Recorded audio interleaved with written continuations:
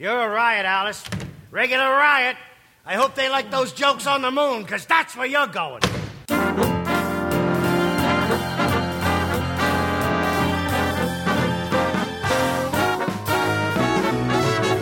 I got a big mouth.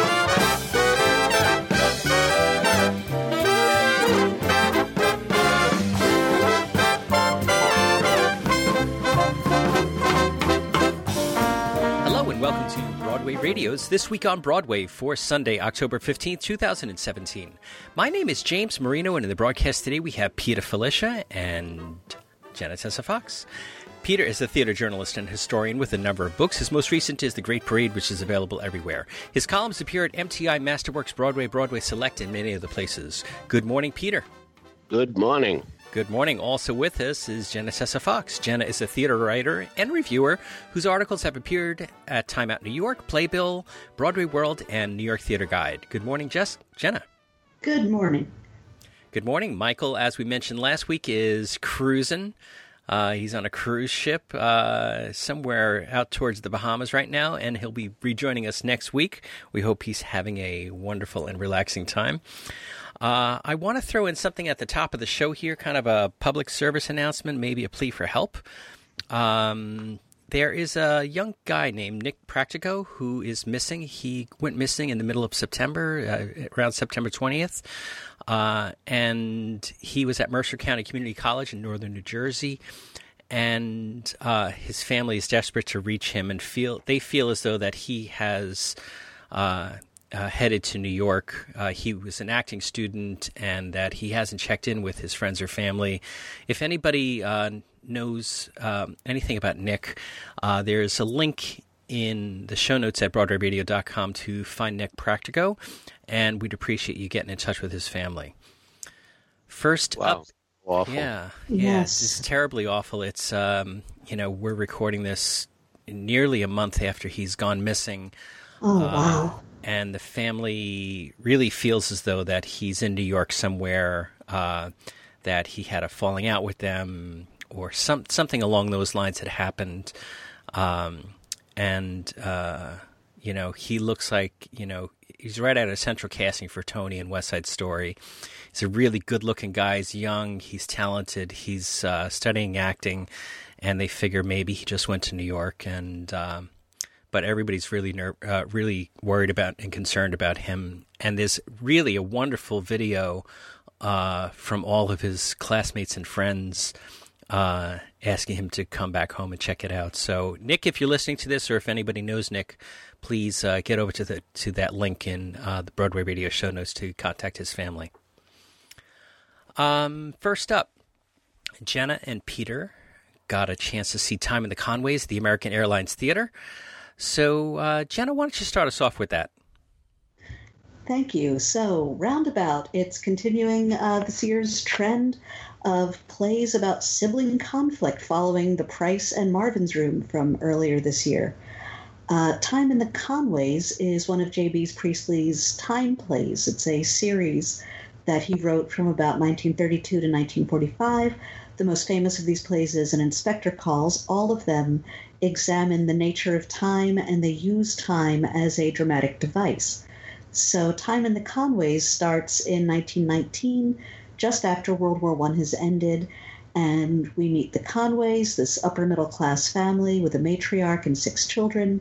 They're celebrating the end of the war and a return to normalcy, and they're all optimistic about the future. The play then jumps ahead 20 years, and we see what their lives are like at the beginning of World War II, just before World War II is about to get started.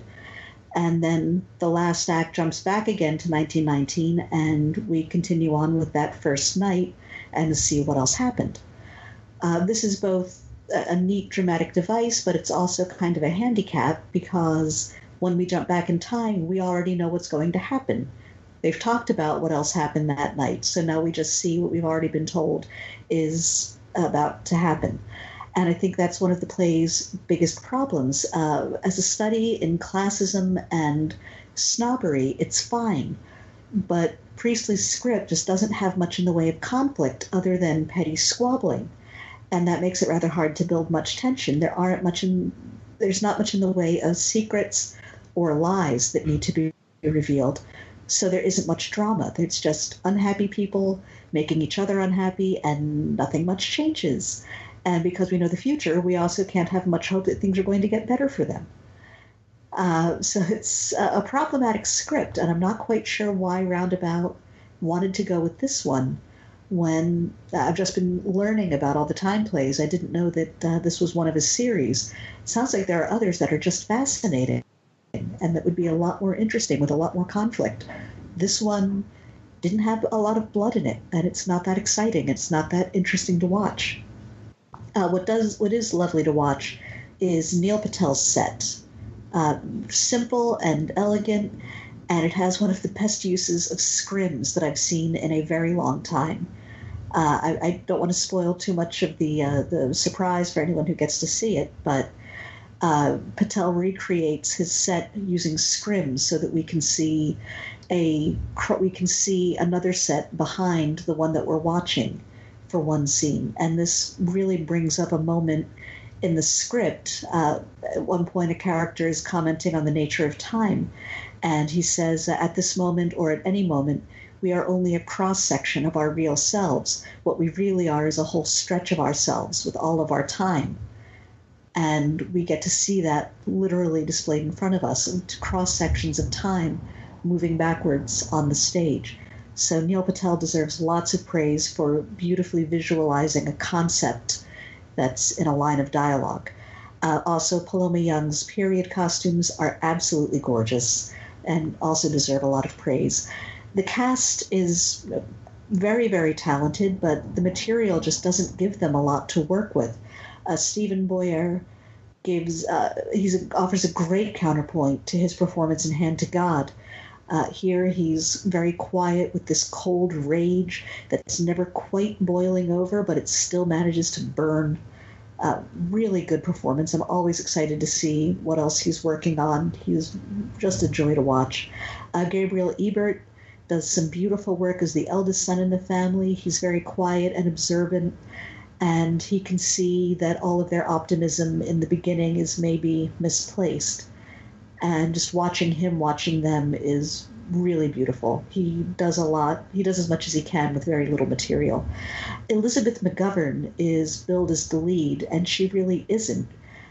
She's a supporting character as the matriarch of the family, and she's fine. She does fine work, but again, she doesn't have that much to do. Charlotte Parry is Kay, the birthday girl in both time periods, but again, she doesn't have much in the way of a personality, and she doesn't get to do very much. Anna Camp does some very nice work. She's very flighty in 1919 and then traumatized in 1937. And I would really love to see more of what she could have done if her character was given more material to work with other than those two extremes. Brooke Bloom plays this one of the daughters who's an up-and-coming socialist. And again, she's given a lot of good material. She's given more material, but she doesn't have much of a chance to go deep into it. And I'd be happy to see a play just about her and this budding socialist in 1919 Britain and how she changes in 1937. We get a few good scenes with her, and she does some nice work, but it's not enough. Rebecca Teichman is the director. The direction's fine, if unremarkable. The characters just aren't deep enough, or even a director of her skill to bring anything truly unexpected to the surface. And it just seems, the choice for Roundabout just seems strange. With all the talented cast and the very talented team behind the creative team, it feels like this should have been a stronger play, and I really wish it had been. I hope the next one goes better. All right, Peter, what do you think? I liked it substantially more. I thought it was terrific, though I will admit that it could be summarized in a Fred Ebb lyric, which is, "And you learn how to settle for what you get," because Ooh. because that's what happens here. There is no question that once you understand the setup, that you say your eyes glaze over and you say, yeah, I get it. Yeah, okay, right. What's going to happen is all their great plans are not going to come through for them, and it's going to be a much lesser life for each of the characters. That's true. You do see what's coming. I'll grant you that. And the play gets off to a terribly slow start because there's so much exposition. But once it gets going, I was pretty fascinated by it. Oh, good. Yeah, sure. Why not? Well, no, I am. I mean, oh, I know. Please, I understand. this is what you taught me. You're the one who said, you want to find the right audience for the right show. I'm glad you enjoyed it. I know you are. So, anyway, what I liked so much about it was that everything that was set up in the first act does pay off in the third act. And again, there's only one intermission. But anyway, that second act, when you see what's happened to people, really got me because of the details in it. Now, one of the things that happens is that a very poor guy shows up in the first act, Ernest, and he is so intimidated by the thought of the Conways, who are highfalutin. Well, the thing is, we get the impression at one point he comes out with an opinion about money that is so strong, and the Conways have no idea what he's talking about, that we really get the impression that he's going to amount to something. At this point, he's one of the characters calls him a pipsqueak. And yes, that's the way he seems. And this is the Stephen Boyer role. Sure. But as we learned from the Super Bowl last year, just because you don't score early in the first quarter doesn't mean you're going to lose the game. And we get the impression from his smart talk about money that he's going to amount to something. So 19 years later, when we catch up with the Conways, and we do see that Elizabeth McGovern character now looks like the Mad Woman of Chaillot. I mean, tough times have happened. And Robin, who was the golden boy, the son, the golden boy who Joan desperately wanted to marry. She was so in love with him because he was good looking. Well, we find out clothes do not make the man by any stretch of any imagination, because he's turned out to be a simple drunk. And there's a very telling detail here, too. When he goes to the liquor table not long after he arrives in the second act and says, "Who wants a drink?" Meaning like he wants to imply that everybody drinks. It's what we do, and nobody does. And so, well, I think I'll have one, and the point is we knew he was going to have one. But the thing is that he wanted everybody to join him so he wouldn't seem so obvious an alcoholic. The mother, in fact, pours a drink for Ernest in that second act, hoping that will lubricate him and make him a little more conducive to what she wants, which is money, because the family has fallen on really hard times. And he's made a pile. He's not unlike Mr. Snow in that way. He's really made it. And the speech he has about his money and their money, and never the twain shall meet, is a very effective speech. He really comes down to brass tacks, and it's a very impressive moment. So what's also sad is that one person has died. And Ernest says that she was worth all of them. And in the third act, we do see why, because she is nice to him while others are looking down on him. So I think that's really effective as well. So but it really is about the fact that you have to settle for what you get, and you learn how to do it, and there's nothing more you can do unless you kill yourself. You have to even look to your accomplishments. And the play reminded me a great deal of Chekhov's Three Sisters, because just as Ernest comes from nothing and becomes powerful, Natasha in Three Sisters comes from nothing and becomes powerful. And so there's a lot there, and we do see the disappointments in the Three Sisters as well. So So it reminded me a great deal of that, and that's one of my favorite plays. So this variation on a theme really was something that I could relate to tremendously. So when Robin says, "I've got lots of plans," in the first act, you may know very well that they aren't going to come true, because that and sixpence will get you a ride on the underground. But even though you see it coming, it's certainly the details that are very telling. Robin has a moment with a flower. I'm not going to say more, but a moment with a flower that tells us so much about his personality. So that's what I liked about this play, the details. Yes, predictable, sure, but the details made it well worth the ride. All right, so Time in the Conways is playing through November 26th at the American Airlines Theater. It's a Roundabout Theater production, and we'll have links to that in the show notes. Peter, you got over to, well, it's actually not at Ars Nova, is it? Is K-pop over at Ars Nova, or is Ars Nova just producing it? I see Ars Nova all over the credits, so I guess it's at the 53rd Street Theater, so I don't know what that is actually, but so yeah, so you saw K-pop, and it is the hot show of the year right now, and ending very soon. But tell us what you thought about K-pop. Well, this is the damnedest thing I've ever seen. I've been saying that a lot lately, haven't you? Yeah, you have. Well, anyway, you come into the theater, and you'll notice to the left there's an enormous elevator, really substantially larger, like an industrial elevator. So so they tell all of us to climb up 3 flights of stairs. So I said, well, what about the elevator? And they said, well, if you want us to take you up, we will. And I said, yeah, sure. So while we were riding, I said, look, I mean, this elevator is really big. Why are you sending people up 3 flights of stairs? They said, well, if too many people get on, the elevator malfunctions.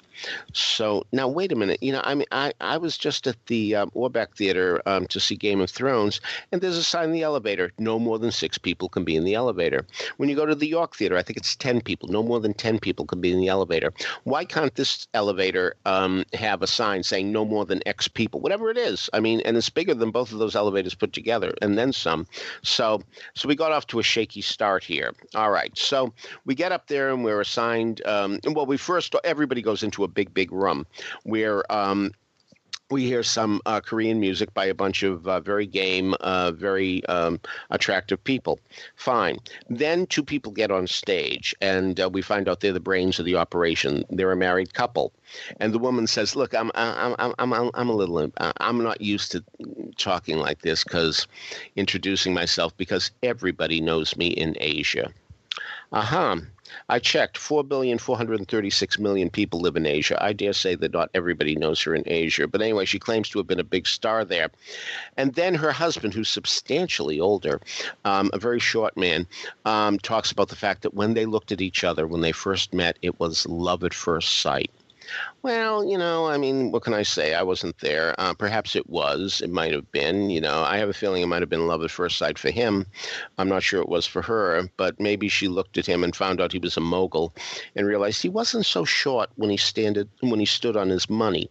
So that could very well be too. All right. So then they take us into different rooms. Okay. And the room I was in, there's a woman who, I'm not saying she is a dominatrix, but she has that type of personality. Get away from that door. Don't stand there. Go over there.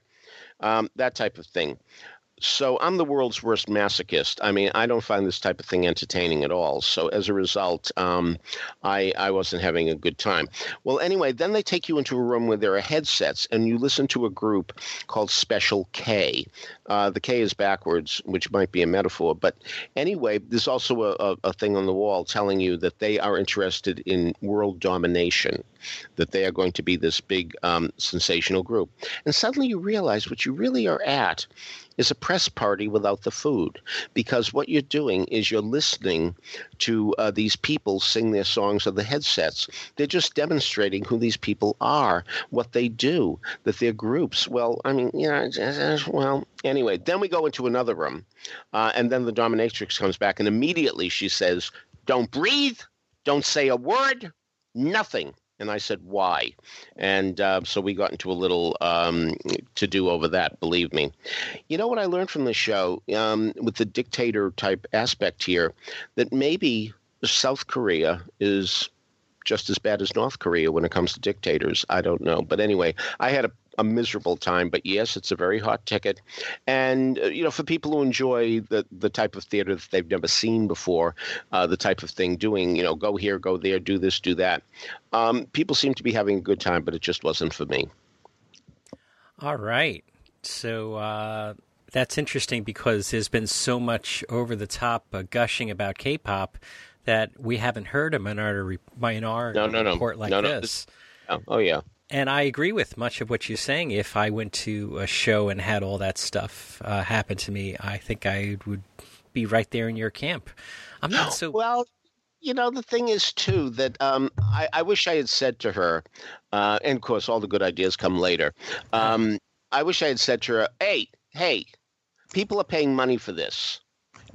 You're supposed to entertain us. We're not supposed to do what you say. You're not here to command. You're working for us. We paid. So don't tell us what to do. Do something instead.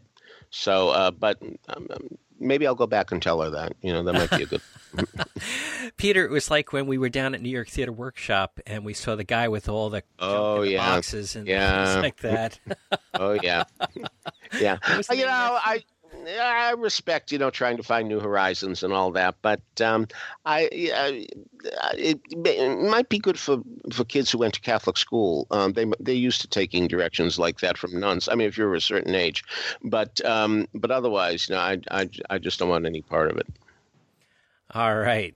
So that's K-pop, which is running just through October 21st. It's the run is sold out, but there are some cancellation preparations made in case somebody cancels and you can get in. There is a line. There is a line that stretches outside the theater, and there were about, I'd say, 10 or 15 people when I got there, and that was about quarter of. So the line might have doubled or tripled in size by the time it actually happened. But yes, this is a hot ticket, no question about it. All right. So, Jenna, you got a chance to get down to the Public Theater to see Tiny Beautiful Things. Tell us about this. So, Tiny Beautiful Things, people may recognize the name. It was a book by Cheryl Strayed, and this is a stage adaptation of the book. However, the book is not a novel. The book is a collection of advice that Cheryl Strayed shared when she was writing a self-help column, or an advice column, more accurately. And people would write in with their problems, like Dear Abby. In this case, it was Dear Sugar.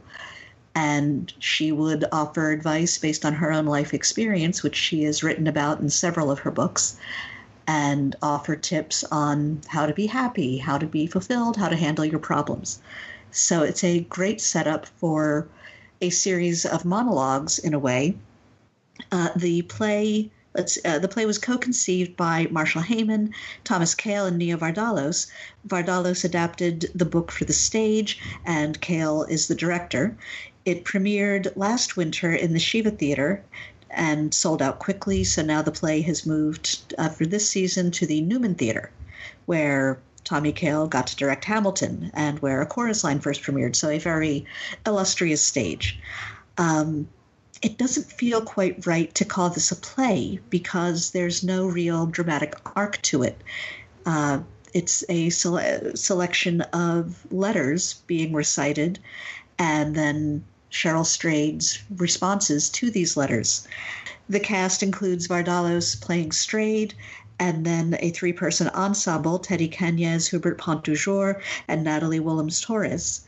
They recite these letters and share their problems, and then Vardalos, as Strayed, talks about her life and her challenges, her travels around the world, her drug addictions, and eventually settling down and figuring out what she's going to do, her grief over her mother's death and how terribly that affected her, and all of the problems that she has dealt with and been able to overcome. And she uses this as backup for advice that she gives to people. But At no point is this a drama in terms of a conflict is set up and that it needs to be overcome by the end. It's more of a performance art piece. And to that end, I'm rather surprised that this production decided to recreate a living room set on the stage. Very detailed. Rachel Hawk created the set, a very nice looking middle class kitchen and living room. And as she's reciting the letters, Nia Vardalos, as Strayed, walks around making sandwiches, pouring coffee, pouring cocktails. And she's moving through her living room as she's sharing life advice. And it all feels very homey. But there doesn't seem to be a reason for it. And it feels strange to think of this as a play and not more of a theatrical experience. Because, like I said, there isn't that much of an arc. Which is not to say that there aren't dramatic moments. Some of the letters and the stories that are shared are incredibly powerful, especially Kanye's. He has an amazing scene in which he talks about the death of his son and asks for help in learning to move on and make his grief a part of his life and something that he can live with. And Vardalos gives her best performance, her best moment, when she answers him and talks very simply about her own grief and how she's learned to make that a part of her life and how to live with it. And it's a breathtaking moment, and I pretty much mean that literally. I don't think anyone in the theater was breathing during that entire segment. It was just incredibly powerful. But much of the rest of it just felt like people whining. And for me, that just wasn't terribly dramatic. There were some cute bits, but it didn't give any of the actors a chance to build complex three-dimensional characters. They're just reading out other people's letters. And as for Vardalos, her performance got stronger as the play went on, but it seemed very limited and restrictive early on in the piece. And she warmed up towards the end and became much more comfortable, but she seemed very awkward, at least the night I saw it. She really seemed to be having trouble making her character a character. It's an interesting piece, and especially for that one letter and that one response, if you have a chance, I'd see it just for that moment because it's just that powerful. The costume design, Jennifer Muller's costume design is lovely, very nice, nothing remarkable. Makes the characters, the ensemble who are playing multiple roles, nicely blend in together. So their other costumes are just very uniform. So rather than creating costume for a specific character, they're more of the everymen and women. The play is not as dramatically powerful as I think it could have been, and I wonder what it would be like if it was staged more like Love Letters without the set, without the distraction of a set. And if it was something as simple as sitting on stools reading the letters off of music stands, as Love Letters is usually done. And if I would have been able to focus more on the content of the letters, or if I would have found more drama in the letters, had it been staged more simply, rather than recreating a living room and watching someone walk around and make lunches and make drinks and do things that people do in living rooms. It felt like overkill. It felt like the meat of the story is in listening to her stories of coming to terms with grief, moving on with life, getting over drug addiction. And that was the real strength of the piece, but it felt overwhelmed by other moments that weren't nearly as strong. So it's a good piece.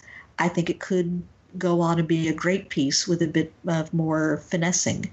I'm glad it's getting a second life, and I hope it gets more lives and is redone and different directors offer their take on it.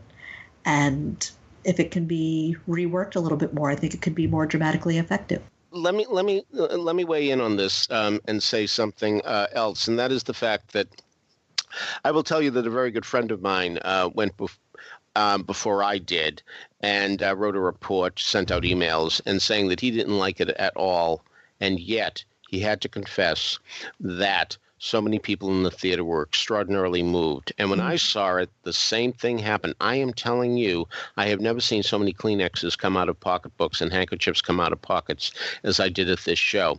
I will grant you that everything that Jenna says about it not being dramatic, blah, blah, blah, is exactly true. Sure it is.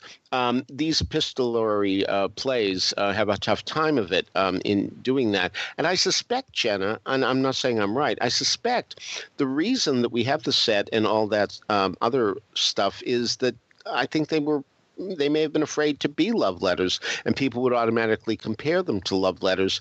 And so I think they felt they had to do something different there. And again, it may have never occurred to them. But if you wait long enough, you're going to hear a letter that touches you and touches your life. And that seems to be part of the skill. I don't know. I have to admit that since I was a kid, I was a big Dear Abby reader, probably because my mother didn't want me to read it because she was afraid I'd learn things that she didn't want me to know. So it may appeal to me more for that reason. And I will admit that an expression I use all the time comes from Ann Landers. So I may have more of an affinity for this type of thing than Jenna does. But it certainly held my attention, and I was glad to be there. And while very few tears invaded my eyes, again, I'm telling you, that audience was sniffling a lot. And I think there's something to be said for that. Any play that can do that, whether it's a real play or not, has to be commended. I agree. And if audiences are moved by the piece, I'm all in favor of them going. If they're having an emotional reaction, absolutely check it out. Just for me, I think we're both speaking about the same moment. That one letter was gut-wrenching and incredibly dramatically powerful. But on the flip side, I wouldn't want all the other letters to be the same kind of punch to the stomach as that one letter was. I don't know what I would suggest the creative team do to make it more dramatically fulfilling. Like I said, I'm a Love Letters fan. I've seen any number of productions of Love Letters, and for me, it works. I think it's a nice drama. There is drama in Love Letters that I felt was missing in this, and perhaps it's because there is a narrative arc in Love Letters, and there is not a narrative arc in Tiny Beautiful Things. And I wonder if that's what I was missing, that I didn't have enough of a chance to connect with the characters. And that the strayed character, the only one who is one consistent character all the way throughout, she's the one dispensing advice. So for her to go on an it's not really her emotional journey. And I think that is in some ways a detriment to the overall power of the piece. But if other people are finding power in it, God bless them, and may more people find that power. I hope they enjoy it and have an amazing experience. Mm-hmm. All right. So, Peter, you mentioned previously that you got over to the Jerry Orbach Theater to see Game of Thrones, the rock musical. So tell us about this piece. Well, I don't know Game of Thrones at all. I mean, I watch no TV because I'm always at the theater, or when I'm home, I'm writing. So I don't know this series whatsoever. And this happens from time to time when I have to go see something that is based on a TV show and I don't know anything about it. And what I always do is take somebody who is crazy for the series with me to get an opinion there. So my girlfriend Linda said, oh, you got to take Faylee. She loves Game of Thrones. So I got in touch with Faylee, and she said, oh, thank you. I can't. Please let me take you to dinner. And I mean, really, it was almost like every other day I was hearing only 3 more days, until we that type of thing. So she was so excited. And at intermission, she said to me, I have to get up awfully early tomorrow.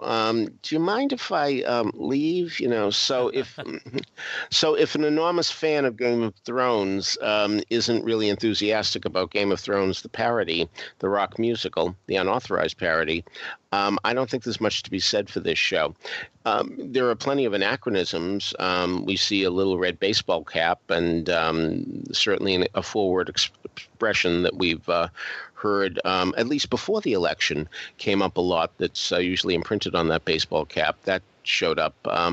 So I stayed. I really have to. And I heard the audience groan a lot. And at the end, I went into that aforementioned elevator. I was on the aisle, and I got out of there quickly.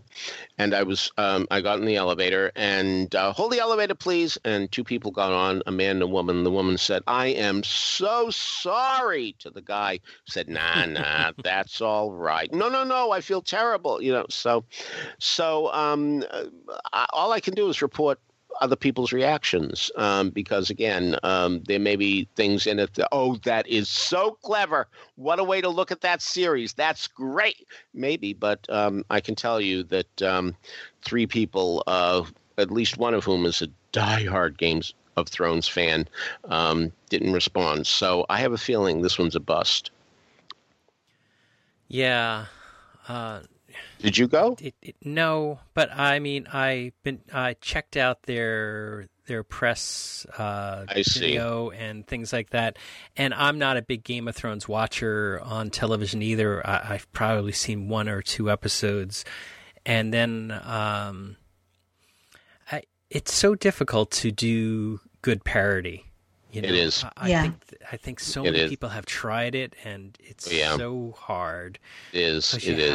You have to really have that third eye outside of the production that says, when you're inside a production, everything looks great and hysterical and funny.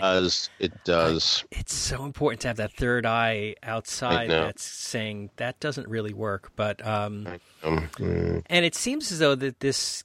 If I'm reading their stuff correctly, this is just a stop in New York that they're trying to do it at a bunch of theaters around the country. So I don't know how it's been received so far, but we'll have a link to that in the show notes if you want to check it out, if you're a Game of Thrones fan, and feel it'll add to your experience of watching this HBO juggernaut that has become such a huge thing.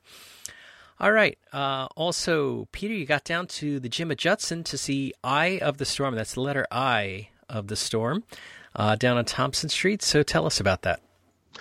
Well, this is Richard Holler's one-man show about a guy who used to be a big wheel and in industry, and then he doesn't make it quite clear what he did that got him in jail.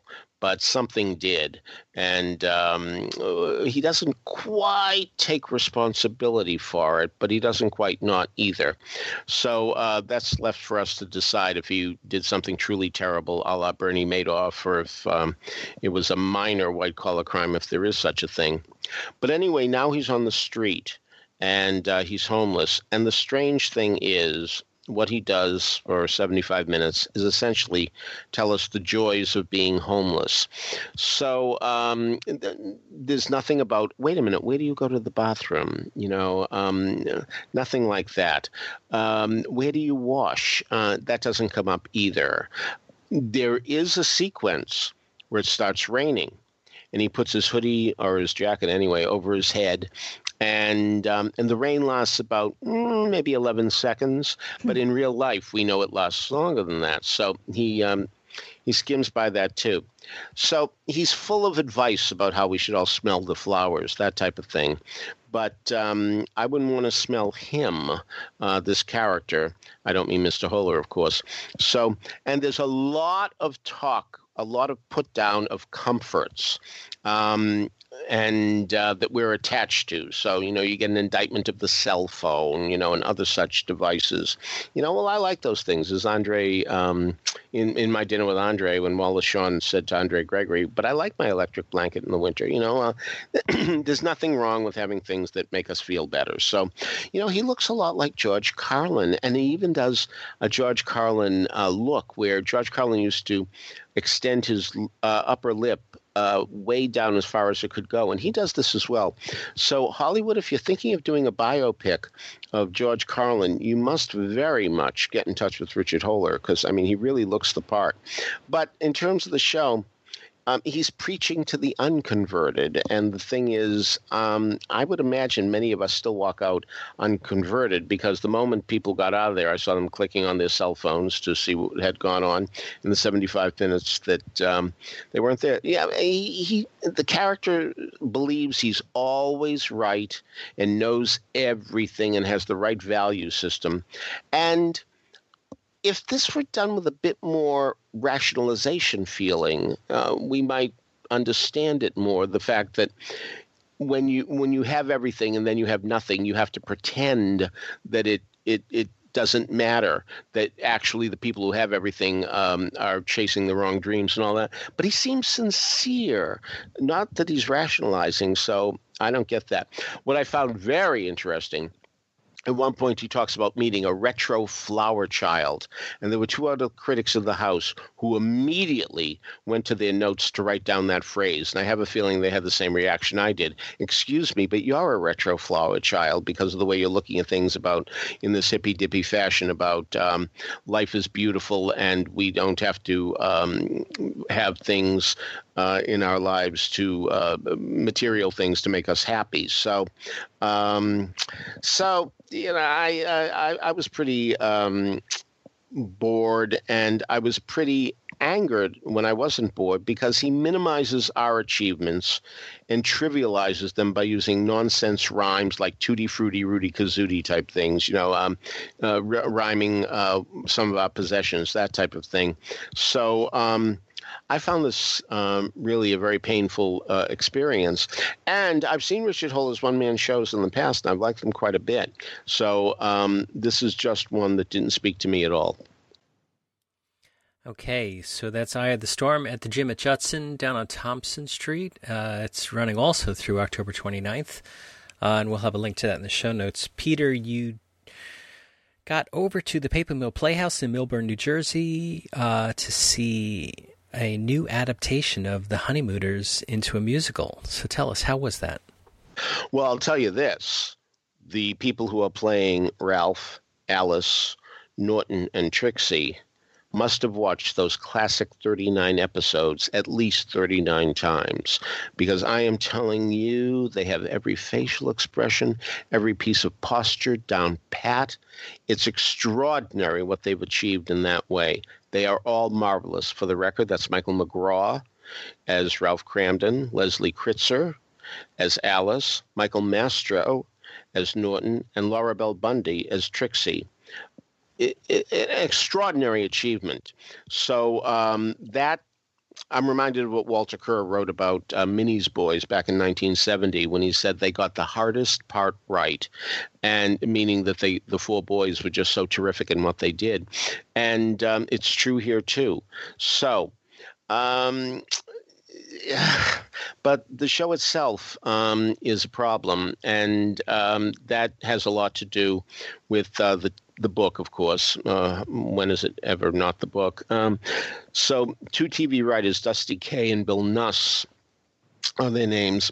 What they were really more interested in doing was reminding us of the show rather than surprising us as much as they could. To be fair, they threw a few curveballs our way, one of which at the end is a really good one. A really good one. And yet, when I expected that audience to go crazy over this very surprise thing that happened, nobody reacted at all. There wasn't a sound. I had heard about it in advance, and I said, oh, this audience is going to love that. I think it was the case they were bored. The show's awfully long, too, with a second act that I think is longer than the first, which is not good musical theater writing. I will say that, because Broadway is so tourist-centric, and so many have seen The Honeymooners either during its early broadcasts or its many reruns, that there may be an audience for this show, but I wish that it weren't just a case that they went for the touchstones. In other words, that Norton loves to play way down upon the Swanee River before he starts writing any type of song. And that's what happens here. They're writing a jingle hoping they're going to win a contest. And they do. All right, fine. But right away, after they win the contest, the guy from the ad agency says, yeah, and we'd like to hire you for $400 a week, which, by the way, comes to almost $4,000 a week in today's dollars. I checked. Nobody does that. On the basis of one little jingle, they're going to hire them as staff writers? Come on, that's ridiculous.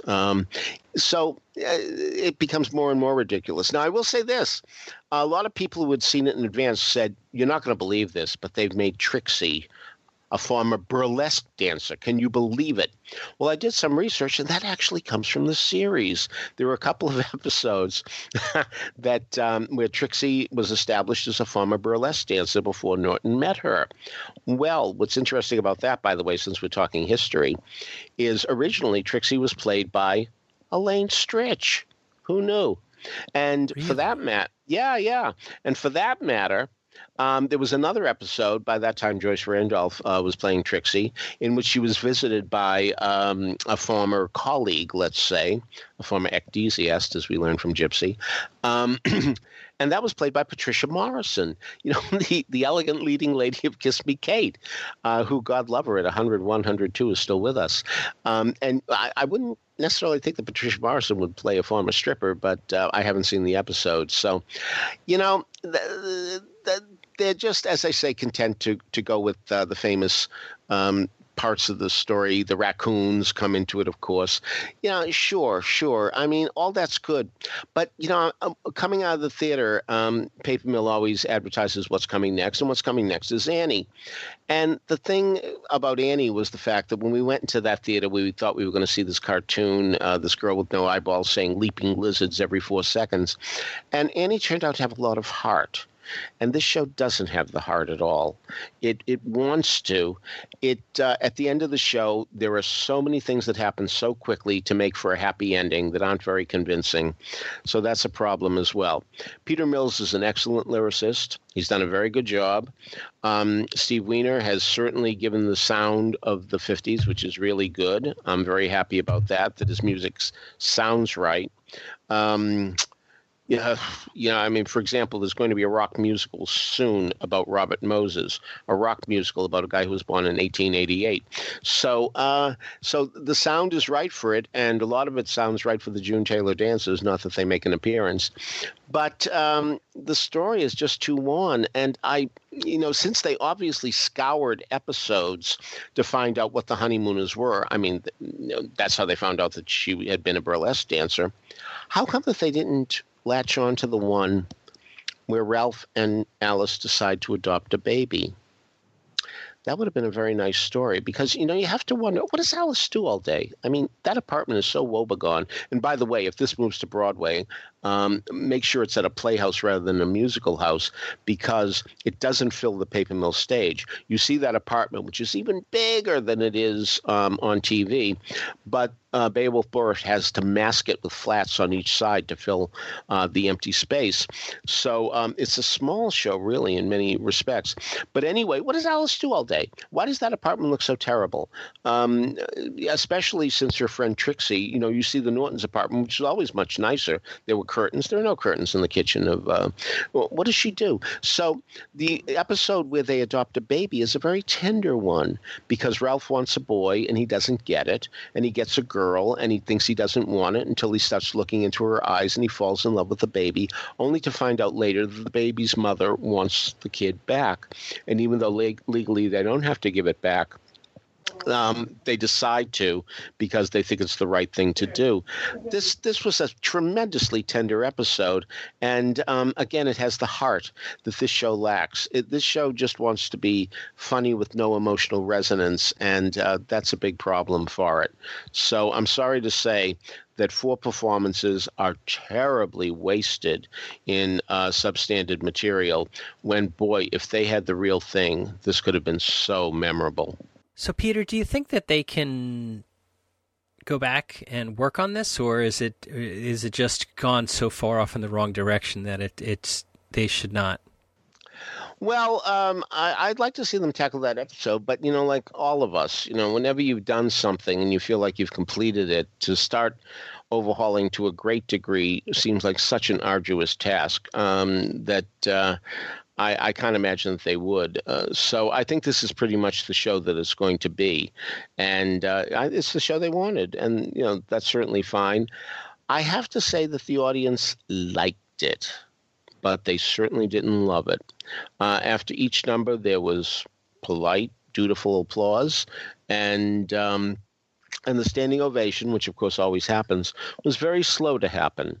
And considering how wonderful the people were, they deserved much more than they got. And again, this was at the performance I was at, which was not the opening. It was, you should pardon the expression, an ordinary performance.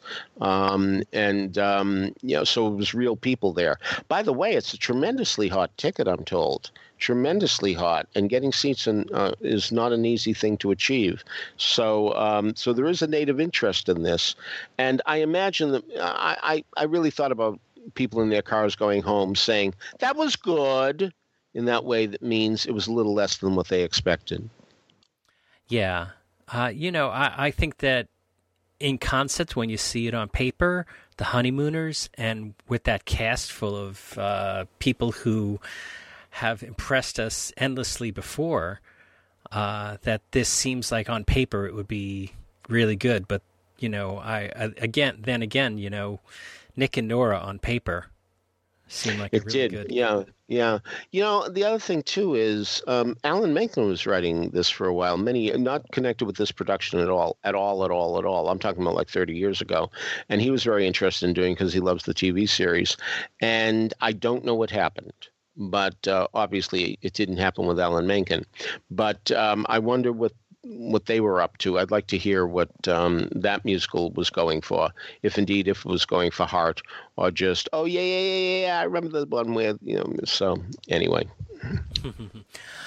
All right, so before we get on to trivia, I want to remind everybody that you can subscribe to these broadcasts by going to the front page of BroadwayRadio.com. This is a subscribe link. That way, each and every time we have a new episode of This Week on Broadway, it'll be automatically downloaded to iTunes for you. Of course, you don't have to listen to us in iTunes.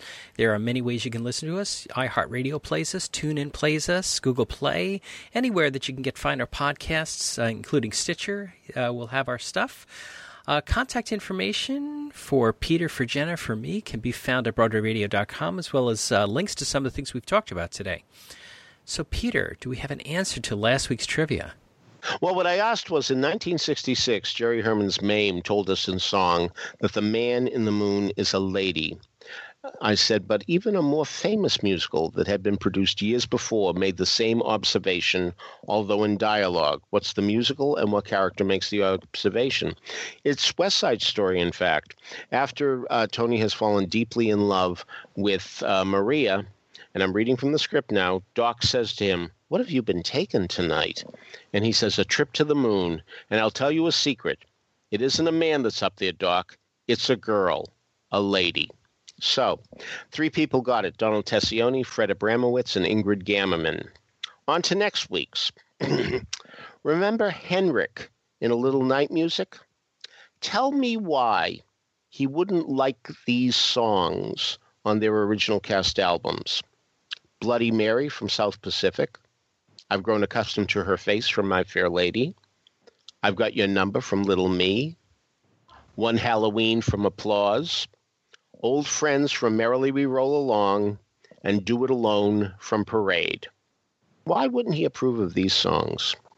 I know the answer, but I'll tell you later. Okay, good. Good. All right, so Jenna, since you have the answer, email us at trivia@broadwayradio.com. We'll let you know if you're on the right track. Everybody else, too, if you know that answer. So on behalf of Jenna Tessa Fox and Peter Felicia, this is James Marino saying thanks so much for listening to Broadway Radio's This Week on Broadway. Bye-bye. Bye. Bye-bye.